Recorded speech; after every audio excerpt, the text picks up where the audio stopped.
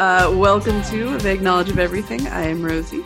I'm Hope. Merry holiday season, Rosie. It's December 3rd, so it's officially started now. Yeah, it's also officially 2 months until my due date. So, oh my God, yeah, what an important seems like season that is. It's a very soon thing. Yeah. That's going to creep up a lot faster than I think we realize. Mm-hmm. Yeah, no, one of the carpenters of the ship asked me the other day when my due date was, and I told him, and he was like, "That's soon," and I was like, "I know." I'm aware.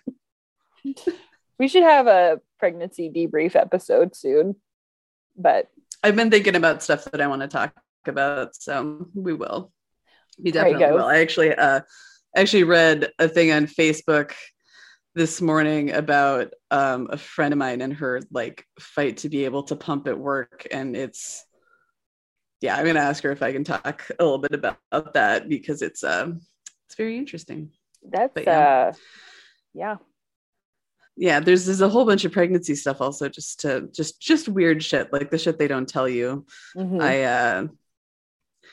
I feel like everyone hears about morning sickness and no one hears about like carpal tunnel, like, so there's lots of stuff to talk about, but that's not this episode. We are talking about A Christmas Carol, the classic story by Charles Dickens. We were talking about this a few weeks ago and realized that we both have grown up with this story being very much a part of our childhoods. Yeah, so we decided to talk about it a little bit. I did look up some historical context. I tried to find out like kind of the origin story, but depending on where you look, there's different origin stories. So I don't know exactly what it was. Effectively, it seems like Charles Dickens was pretty into helping the poor and downtrodden white people, but we'll get into that. He was into helping the poor and downtrodden people, and it seems most of the accounts that I've read, although they differ in certain specifics and like where he was and like, oh, he read this thing, no, he went to this school, no, he did this, he did that, whatever it was, but basically they all seem to agree that he was pretty horrified at like working conditions for people during the Industrial Revolution, and because this was mid 1800s, I think it was 1843 when he wrote A Christmas Carol, but he was horrified at working conditions that were going on, specifically because like women and children were having to work in mostly children. I think he was concerned about children were having to work in these really, really horrible conditions, and people were making poverty wages, and it didn't sit right with him. Yeah.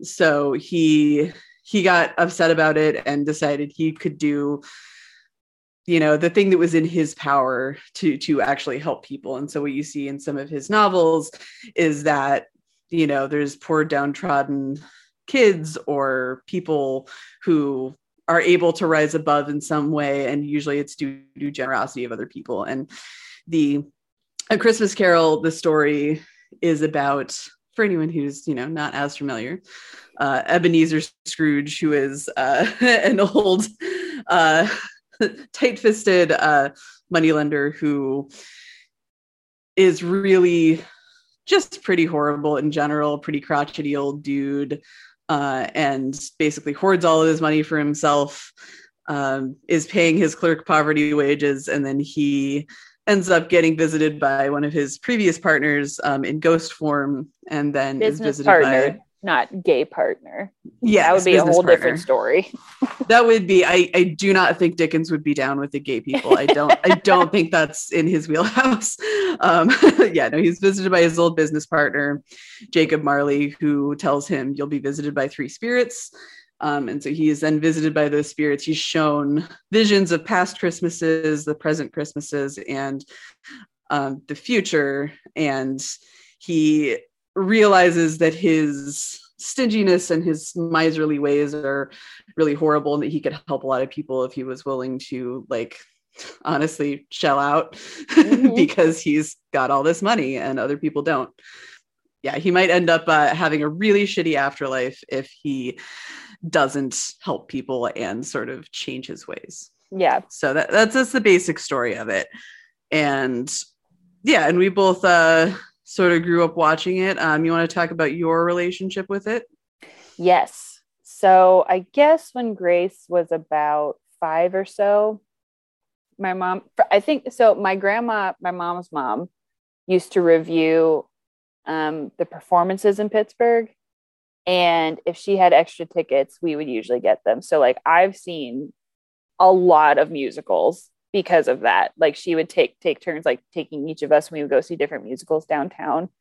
Which was really nice. I didn't realize like that's cool. Not everybody's grandma does that. and I figured out later it was for her job, but it was still like, hey, you're going out with your grandma this week to go see this thing, get dressed up. And I was like, okay. And it was just like a thing that her and us would do. And it would be like one of us individually, which was, you don't usually get that with grandmas when you have multiple siblings, especially 3 like we did. So I think my mom and Grace went when Grace was like really little to see a musical Christmas Carol in downtown Pittsburgh at the CLO. And my mom said Grace sat cross-legged on the chair and like had her little hands by her face and was just watching it with like super like wide eyes the whole time.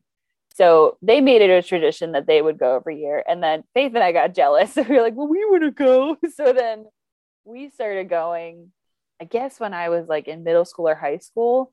And now like the whole family goes every year. Like it's like a thing that we do, which is weird that it's like a tradition that we remember starting. Like usually like you come into traditions as like a baby, like they're already happening in your family. And this is one that we all are like, this is the thing we want to do now. And this year Griffin's like, I've never seen it. Can I come see it? So Griffin's coming this year, which is very exciting. But it's the same setup and it's like the same people playing it every year. They had to retire one Scrooge because he got too old. So like too old to be Scrooge. Yeah. And like it was one of those things where he was old. Performing and I'm like, you're doing really good for somebody who's literally at death's door. Like this guy was really old.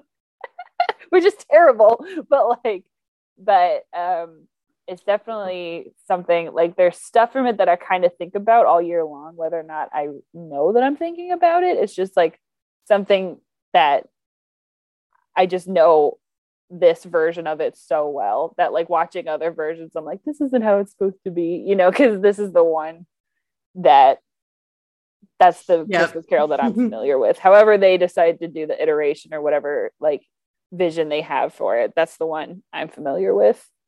What about you? I'm gonna answer that. I'm gonna go check on. I have some sausages in the oven, so I'm gonna go check on them. All right. Well, I'll sit here and entertain the people while you're gone. Okay. I need you guys to know that Rosie's husband, Chris, filmed my wedding to Griffin, which is very nice and a very sweet gesture, even though we asked him to do it. But he did a good job. But at the end of it, he had the iPhone up at the balcony in the church, and in the wedding video, like it ends and it's like very sweet and everybody's very emotional, and then at the end of it you just hear Chris Cuson coming up the steps and going like and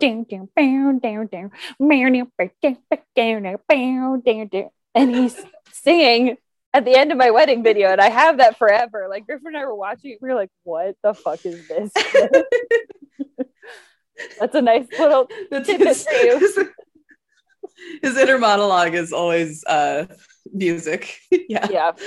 But we were laughing so hard when we watched it back, and we were like, oh my God, this is forever part of our wedding now.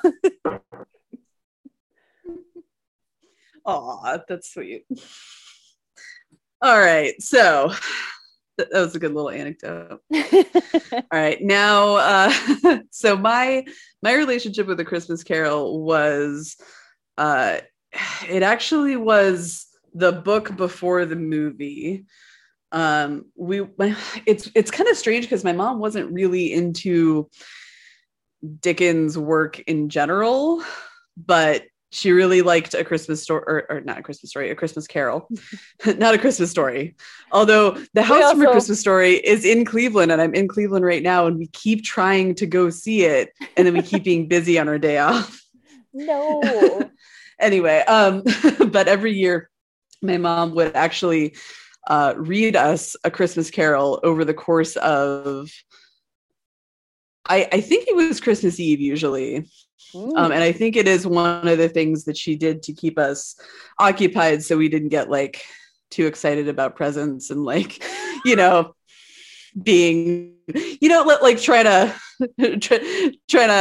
manipulate our way into getting presents early and stuff like that. It sounds like your mom was doing her dangdest to be like, yeah, don't be kids about this. You know, like maybe cool it. But like there was never a chance to like get amped up about it. Like it was squashed. I think that my mom around Christmas time probably got a little bit like irritated with us being like overly excited about stuff. So she tried to find ways to distract us, but would also kind of do them still like spirit of Christmas things. So like, yeah. So one of those was reading A Christmas Carol I believe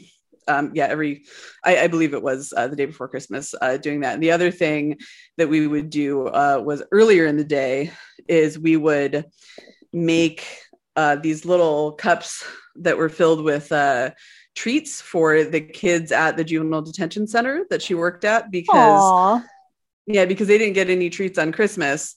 And it's funny because she did say later, you know, like everyone thinks it's this like really nice charitable thing, and it is.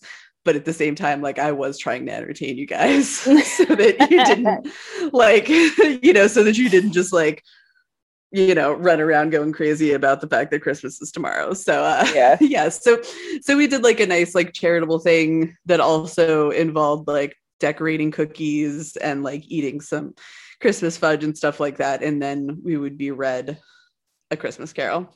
And we would usually either in the days leading up to or possibly that night, we would watch some version of the movie, and it wasn't always the same version.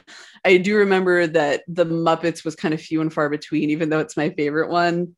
I think it's because my mom wasn't super into the Muppets, but it is what it is. But there's a lot of different versions out there. Like there was, I was looking at the movie versions online and trying to see like which ones I had seen. And I think I've seen like pretty much all the ones that are out there, except for there's like a newer as of last year, I think FX version.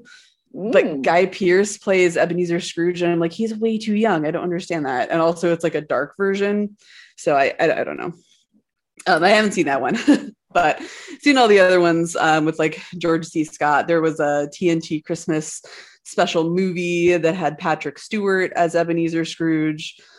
Of course, the Muppet one has Michael Caine. I think that there's that one, and then the old like 1950s one with Alistair Sim are the favorites of me and Chris. There's also a weird CGI Jim Carrey version, which I didn't feel like watching because I was like, I'm good. I think they tried to capitalize like on the quote unquote success of the Polar Express movie, that they tried to do the same technology as that one. I could be wrong, but I think I do remember like both of those coming out like in succession of each other, and everybody was like, I don't like this. I'm not super into Jim Carrey. I actually thought his version of the Grinch was kind of cool. Like I enjoyed that one, but I don't know. He's a little much for me sometimes. Jim Carrey's The Grinch is my favorite movie all year round.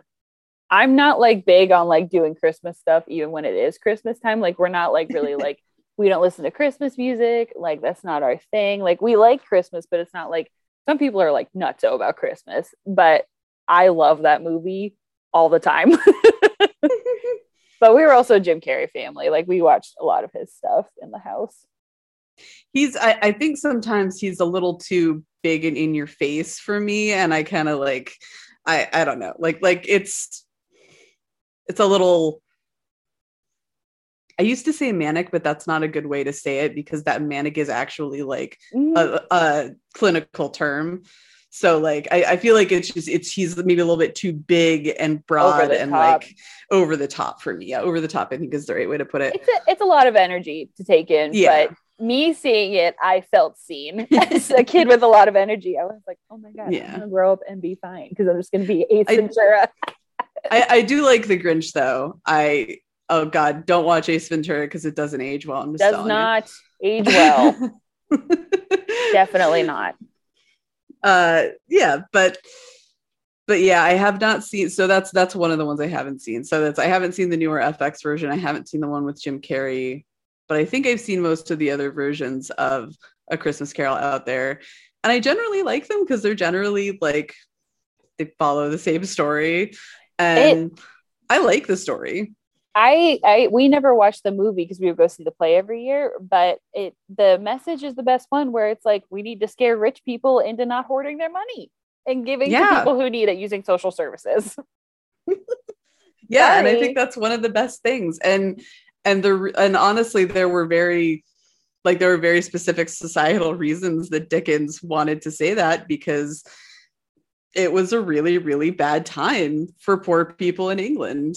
And like there have been a lot of those times, but that was one of them. And the Industrial Revolution created this like horrible situation where you had all these kids working, but they weren't working for that much money. And they were like, oh, so much poverty, all of this shit. So it really was a social commentary. And it became one of his most popular stories that he kept going back to it and editing it and stuff and like trying to make it better over the years. And it did turn out to be one of the things that he was the most known for. He's kind of credited sometimes as like the man who like invented Christmas, which obviously like he didn't invent Christmas, but it is kind of interesting though. His time, like when he wrote A Christmas Carol, it did coincide with a lot of the Christmas traditions that now happen in England and in some of the rest of the world, like the US, because the US was copying things that were happening in England. Of course. But he was writing A Christmas Carol when Queen Victoria had been on the throne for 6 years by that point, because I think she ascended in 1837. I'm just gonna look up real quick when she married. She said a lot of traditions for stuff, because she's why it's traditional to wear white wedding dresses, because she wore one. Yeah, because she's the virgin. Okay, queen. So she got Queen Elizabeth was the virgin queen. Well, she wasn't a virgin because she married.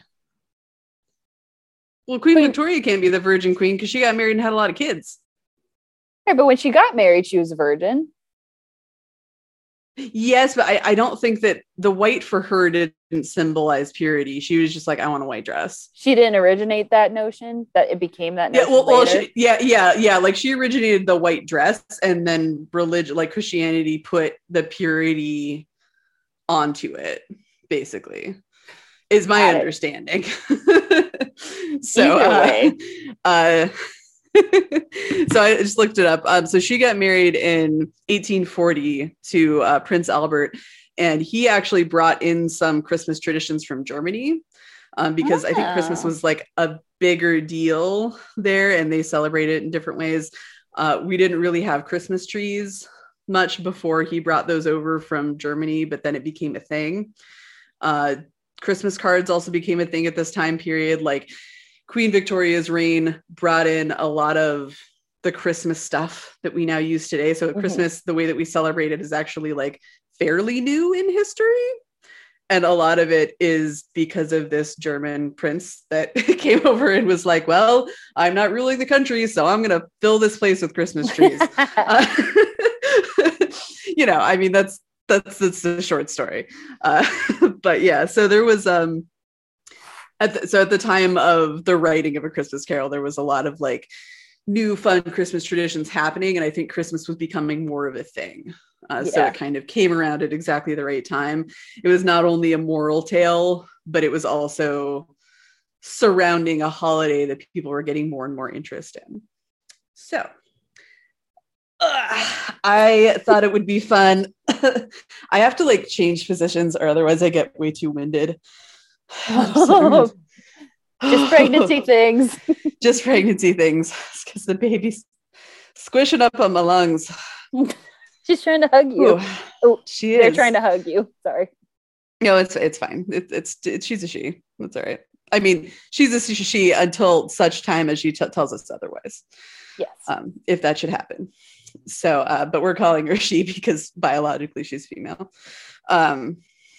Yeah. So I thought it would be fun to do a little dream casting thing for a movie. I don't know if you cast your dream Christmas Carol, but I did.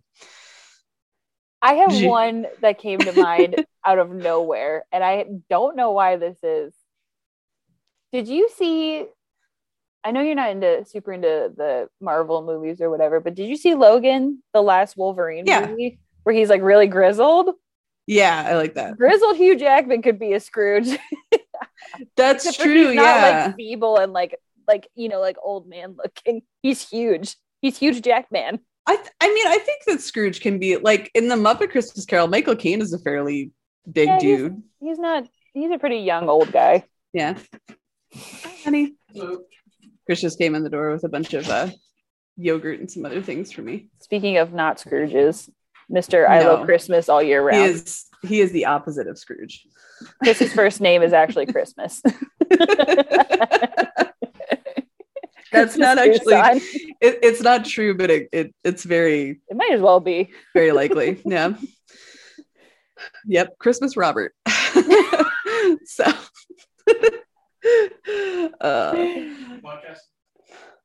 she said we were saying that you're the opposite of Scrooge because we're talking about A Christmas Carol. Okay. Oh, that's right. Podcast. Yeah. And then she said your first name is actually Christmas, and I was like, well, it's not, but it could be. All right.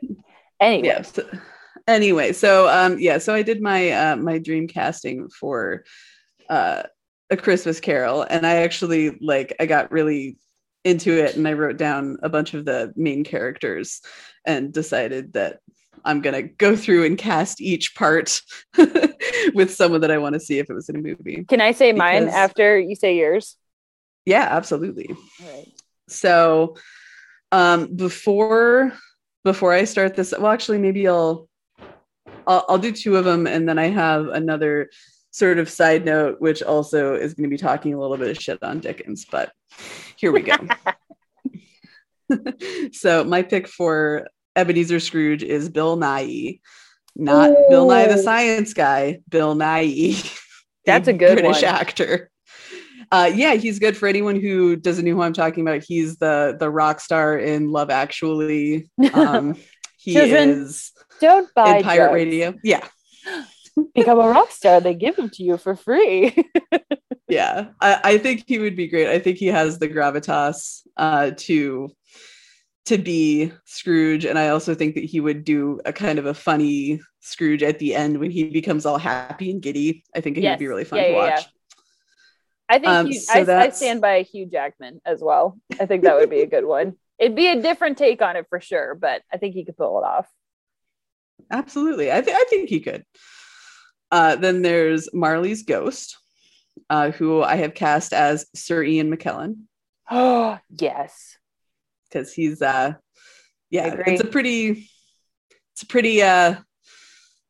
important part. It's not a huge part, but he does have to he has to scare the shit out of Scrooge, and I think that Ian McKellen could do the I was gonna say the guy who plays Marley in the production that we go see, it is terrifying. Faith and I are still afraid every single year when we go, because they make it really loud. Like, he's pretty shouty, where he's like, I'm gonna move my Scrooge. He's like, wow, yelling, and then at the end he gets and there's a bunch of ghost people always touching him and stuff. I'm getting chills because it's creepy. And then he gets put in a harness and he floats out of the thing being repent. It's very scary. So yeah, I think Ian McKellen could definitely do that. Yeah. So here is the part where I'm going to talk a little bit of shit on Dickens because it needs to be said. Okay.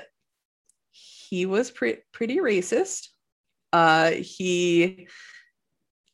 It's interesting because it's kind of it seems very opposed to his other views.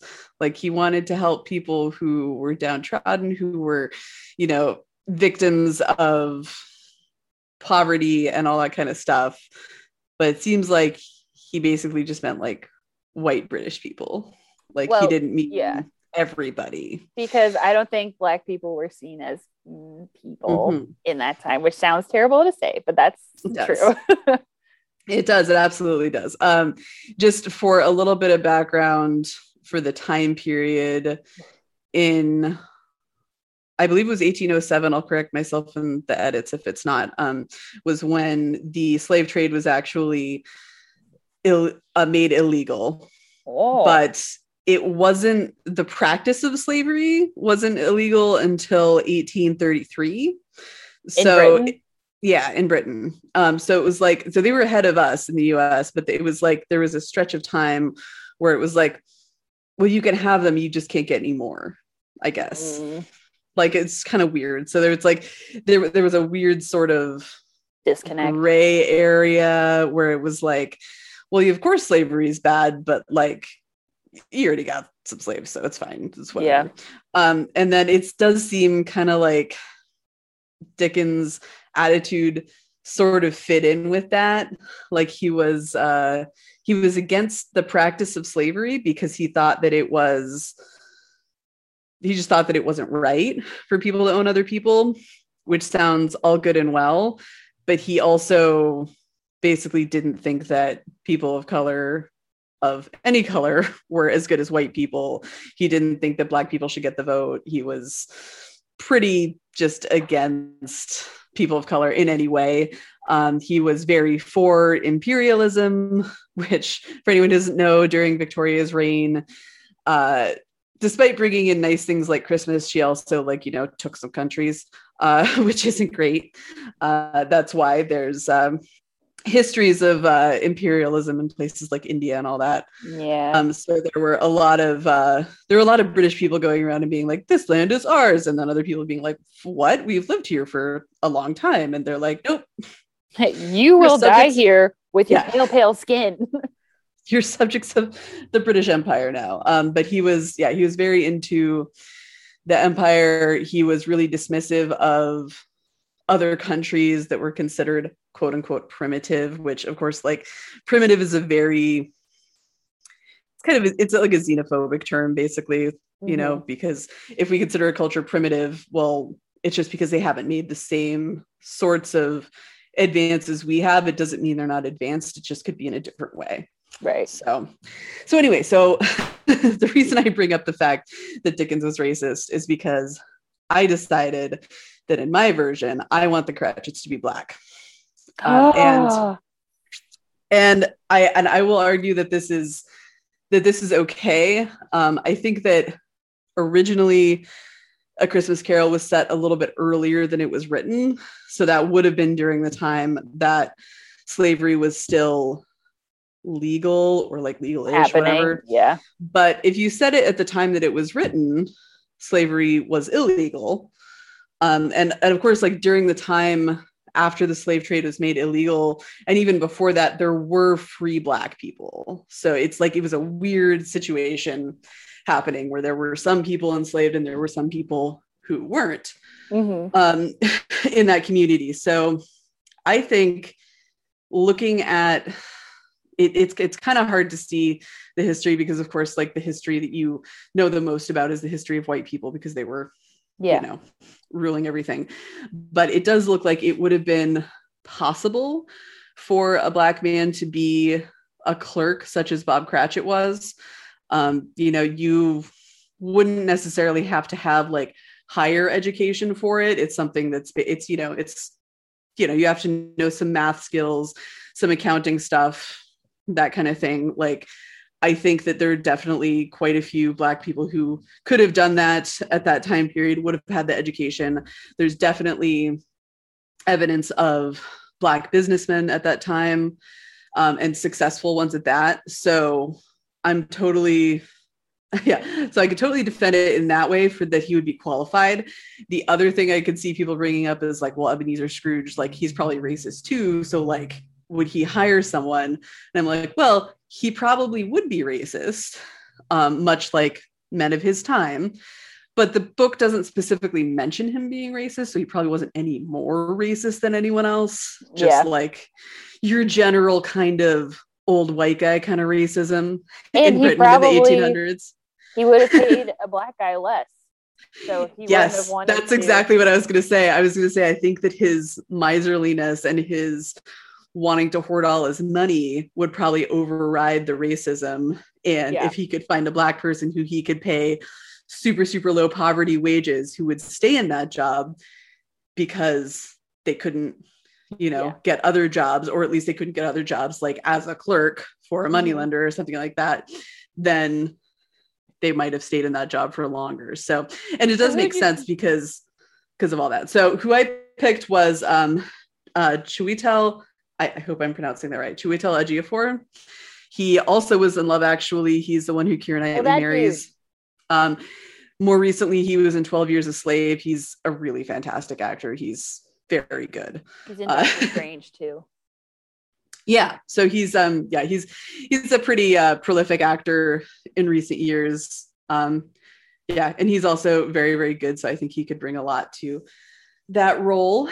And then the other, I didn't cast the Cratchit kids. I didn't cast any kids in this because I just don't know who kid actors are. Yeah, same. Did you have a casting for Bob Cratchit? No, I was trying to rack my brain to think of who I would cast, but that's a good pick. Because he has to be able to like be the like weary father figure, but also like pretending to keep stuff up for his kids. I think he could do that. Who'd you have as Mrs. Cratchit?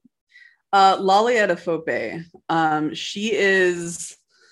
She's a British actor and comedian, and I think she could do a serious role decently, although Mrs. Cratchit can be like a little funnier because she's like poking fun at Scrooge. Doesn't like him, so she, there's a bit of serious and also like some bit of funny in there as well. She, for anyone who wants to place her, so she was in Shrill, where she plays Adie Bryant's roommate. She was also in that lady. She's also in Miracle Workers. The first season, she's God's personal assistant. Yes. Remember that character? Yeah. Yes. She's in, she was in Lovecraft Country, and she was in Loki. She's great. I love her. Yeah. Yeah. So that's my Mrs. Cratchit. Yeah. So those are, so far we've got Scrooge, Marley's Ghost, Bob Cratchit, Mrs. Cratchit. The Ghost of Christmas Past is a super weird character. The way it's described in the book. So they actually did a really good job in the Muppet Christmas Carol at like creating this that thing like was terrifying cartoonish thing. Well, it's supposed to be like an old man, but also a child. It's made of nightmares. it's like a small child old man. It's very like, it's described in the book as being like having kind of the appearance of an old man, but then having like the smooth face of a child. It's very interesting. Yeah, my play in Pittsburgh, they just scrapped that and made it a witch lady. Like she's like this angel witch person.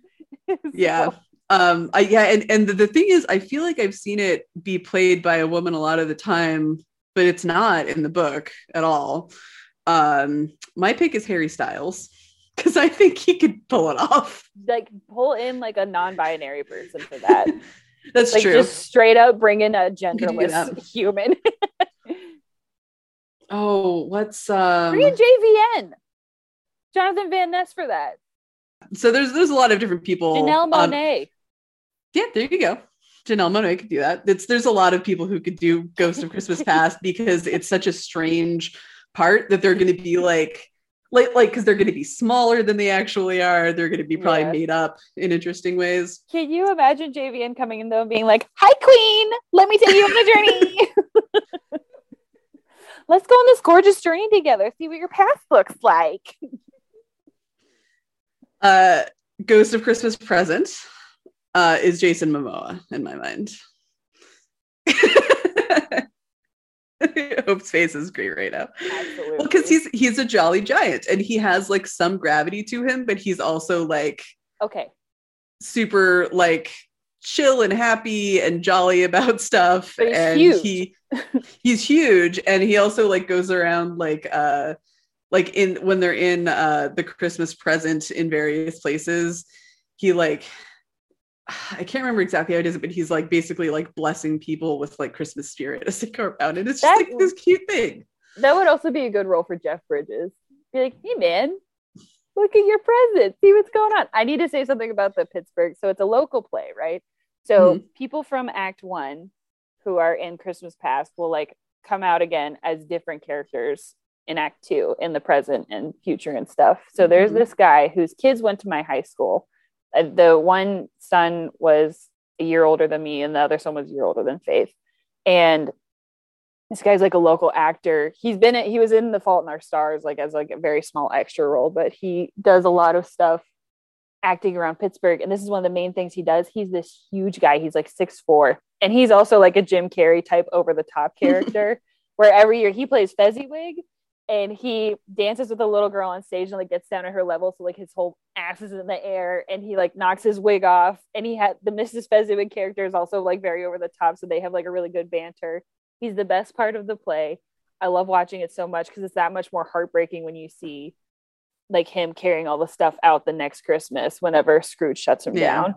And they like create this like very jolly atmosphere and he does a lot of singing and it's so great. And then he also plays Christmas Present where he's like, I'm spreading kindness. I'm like doing this for people. He's like waving at little kids. But then at the end of that scene, he's like, the little girl and the little boy, he's like fear most the boy because it's like greed and ignorance. And he's got this very deep voice. So at the end of it, he like falls into the stage and is like, it's ignorance and want. That's what it is. The little girl is want and the boy is ignorance. Yeah. And he's like, repent. And he's like saying the like presents and like the what is it? The safe houses or something like that. But it is so scary. He gets a standing ovation every single year. So I think Jason Momoa playing that part would actually work out really well because he's able to be like, look at this and, you know, be that imposing figure where it's like, I'm telling you something very serious right now. But also I love Jason Momoa. Yeah, me too. And when I thought of like a gentle giant who also like, you know, who's like jolly, but then also needs to have like very serious, like, you know, pay attention to your life, like you're going down the wrong path kind of thing. Like I thought he would do a really good job. Who'd you have as Fezziwig? Did you cast that? I did. So Mr. and Mrs. Fezziwig, I cast them. So Mr. Fezziwig I have as Hugh Bonneville, who is he's the Lord in Downton Abbey. I know. He's a little he's a bit like stiff in that one, but I think that if he was able to play something like that, he could do a really good job. He has a very like genial demeanor in general, and I think he could do a good job at that. If I could have a dream casting, that would 100% go to Robin Williams. Like absolutely, just him shouting about stuff and improv. I could definitely see that. Yeah. And now I would think probably more like Will Ferrell and Amy Poehler being Mr. and Mrs. Fezziwig. You know what I mean? That would be cute. Or I stuck with a lot of like British actors for mine. I'm putting on the American version. You can put on the British version. Do you want to hear who my Mrs. Fezziwig is? Yeah, which might be a little bit different than you would think. So it's Imelda Staunton, who is very well known for playing Dolores Umbridge. I think she could do that. But the thing is, like, I think she's a good actor and she could go to both extremes of, you know, being evil, but also being like fantastic and like, you know, the version I'm used to is just like the Fezziwigs are such over the top, jolly, like silly characters. And that I really like having that in the middle of like this very serious play where it's like, it's really important to like have festivities and like dance and eat really good stuff. Like, obviously that stuff resonates with me. So the Fezziwigs, I think, are one of the most important characters in that play. Okay, so who's going to be past Scrooge and Belle? So for past Scrooge, I have Domhnall Gleeson, who played Bill Weasley. Oh. He's also in a movie with Bill Nighy, my pick for Ebenezer Scrooge, who that's called About Time. Oh, yeah. And so they played father and son already, but I just think that he would do a good job. And for Belle, Florence Pugh. Obviously, we're going to put Florence Pugh in this play. Obviously. And I'm going to say Timothée Chalamet because obviously. Yeah, he would be a good one. Yeah. And then the other two that I have are the nephew, Fred, and then his wife. The nephew is James Norton. I don't know if you would have seen him in anything. He's been in Grantchester. That's the Fight Club. That guy? Fight Club. James Norton. No, Edward Norton. That's Edward Norton. Okay. No. James Norton is a much younger. He's a younger actor. He's in his 30s, I think. But he's a British actor who's been in some things recently. And then Sophie Turner would be his wife. I was gonna say Eddie Redmayne as Fred. Yeah, Eddie Redmayne could do a good job at that too. Eddie Redmayne and Emily Blunt. Oh, that would be cute. But who do we want to play his sister? Fan? Oh, I don't know. I didn't have that one. Done. Well, I guess it depends on who the younger Scrooge looks like, because Timothée Chalamet could be How about Maisie Williams? Hell yeah. No. Okay. She's short, so she's gonna look young forever. She's little. She looks quite young. And then we get to reunite Sophie Turner and Maisie Williams. Yeah. Who's not gonna come see this play? So those are my dream castings for that. That was a lot of fun to do. I really enjoyed that part. I feel like, well, who's gonna be I guess that's it. Yeah. It's most of the major characters. Because I mean, like Tiny Tim is a pretty big character, but also like I don't know any kid actors. Would be the little kid at that same age from Haunting of Hill House who played Luke. That little guy. Okay, I could see that, yeah. Because he broke my heart every time he came on screen because he had those stupid glasses on where his eyes were all big, and I was like, I would die for you. For real. For real, I would go die for you. You're right. We should just make this the Haunting of Hill House. Yep. Yeah, pretty much. Well, we need to get that was fun hiring all these people. Yeah, I know. I have to go convince Bill Nye and Chiwetel Ejiofor to get in on this casting, and then everyone else will fall into place, I think. You know what? I think I was casting the musical one because that's what I'm used to seeing. So I was casting a bunch of singers. That makes sense. With Hugh Jackman and Eddie Redmayne, yeah. Well, guess we got to go back to the drawing board. So Grace and I were at the Exchange one time, which is like a video game store, and Tim Hartman was in there, and you would have thought like an actual celebrity had walked in. We were sitting there like, oh, that's the guy who plays Fezziwig in my play. Oh, okay. Like the local guy. And we were sitting there like, oh my God, do we say hi? Like, do we say something? Like we were freaking out. Oh my God. And it's Mr. Fezziwig. Hey, we still let you know, like we go see Christmas Carol every year and you're our favorite part. And he was like, oh my God, thanks. Oh, so nice of you guys. And we're like, he probably really enjoyed that because I hope so, because we were definitely being super weird about it. Well, I feel like probably stage actors don't get that as much. Mm-hmm. And specifically like stage actors who aren't like, you know, on Broadway or something, you know, being a stage actor, like, cause like Pittsburgh is a big city, but it's not necessarily going to be quite as huge as other places. So he probably really enjoyed seeing it. Yeah. And so that's my shout out this week is Tim Hartman, who's our favorite part of the Christmas season every year. He probably does not even know this podcast exists, but shout out Mr. Fezziwig. All right. Well, that about wraps it up. I just thought it would be fun to talk about A Christmas Carol because it's one of my favorites for the holiday season. Yeah. As much as I really enjoy I'm going to shout out to Tim Curry because he did a really good reading of this book, which if you have an Audible subscription, it's included in it, at least right now. We're not sponsored by Audible, but I do have an Audible subscription. And if you have one, you can listen to that without having to use any credits. If you don't have a subscription, it's still really worth listening to because he does all the voices and stuff. And he's just a very good, he's a very, very expressive reader, and it's a really entertaining thing. And it's only about 3.5 hours, which is pretty short for an audiobook. So, well, we got to get Dr. Mommy back on to do the Christmas podcast that we didn't get to do last time. So look for that coming down the pike. Yeah. We'll get Sandra on here to tell us about the origins of Christmas again. Because we lost that whole recording, which is why we are not working with the platform that we used to record on. So, all right. Well, I think that wraps it up. As always, I am Rosie, and facts matter, and Dickens was a bit racist, but we can take back this story. I hope, and now you know better, be better. Bye.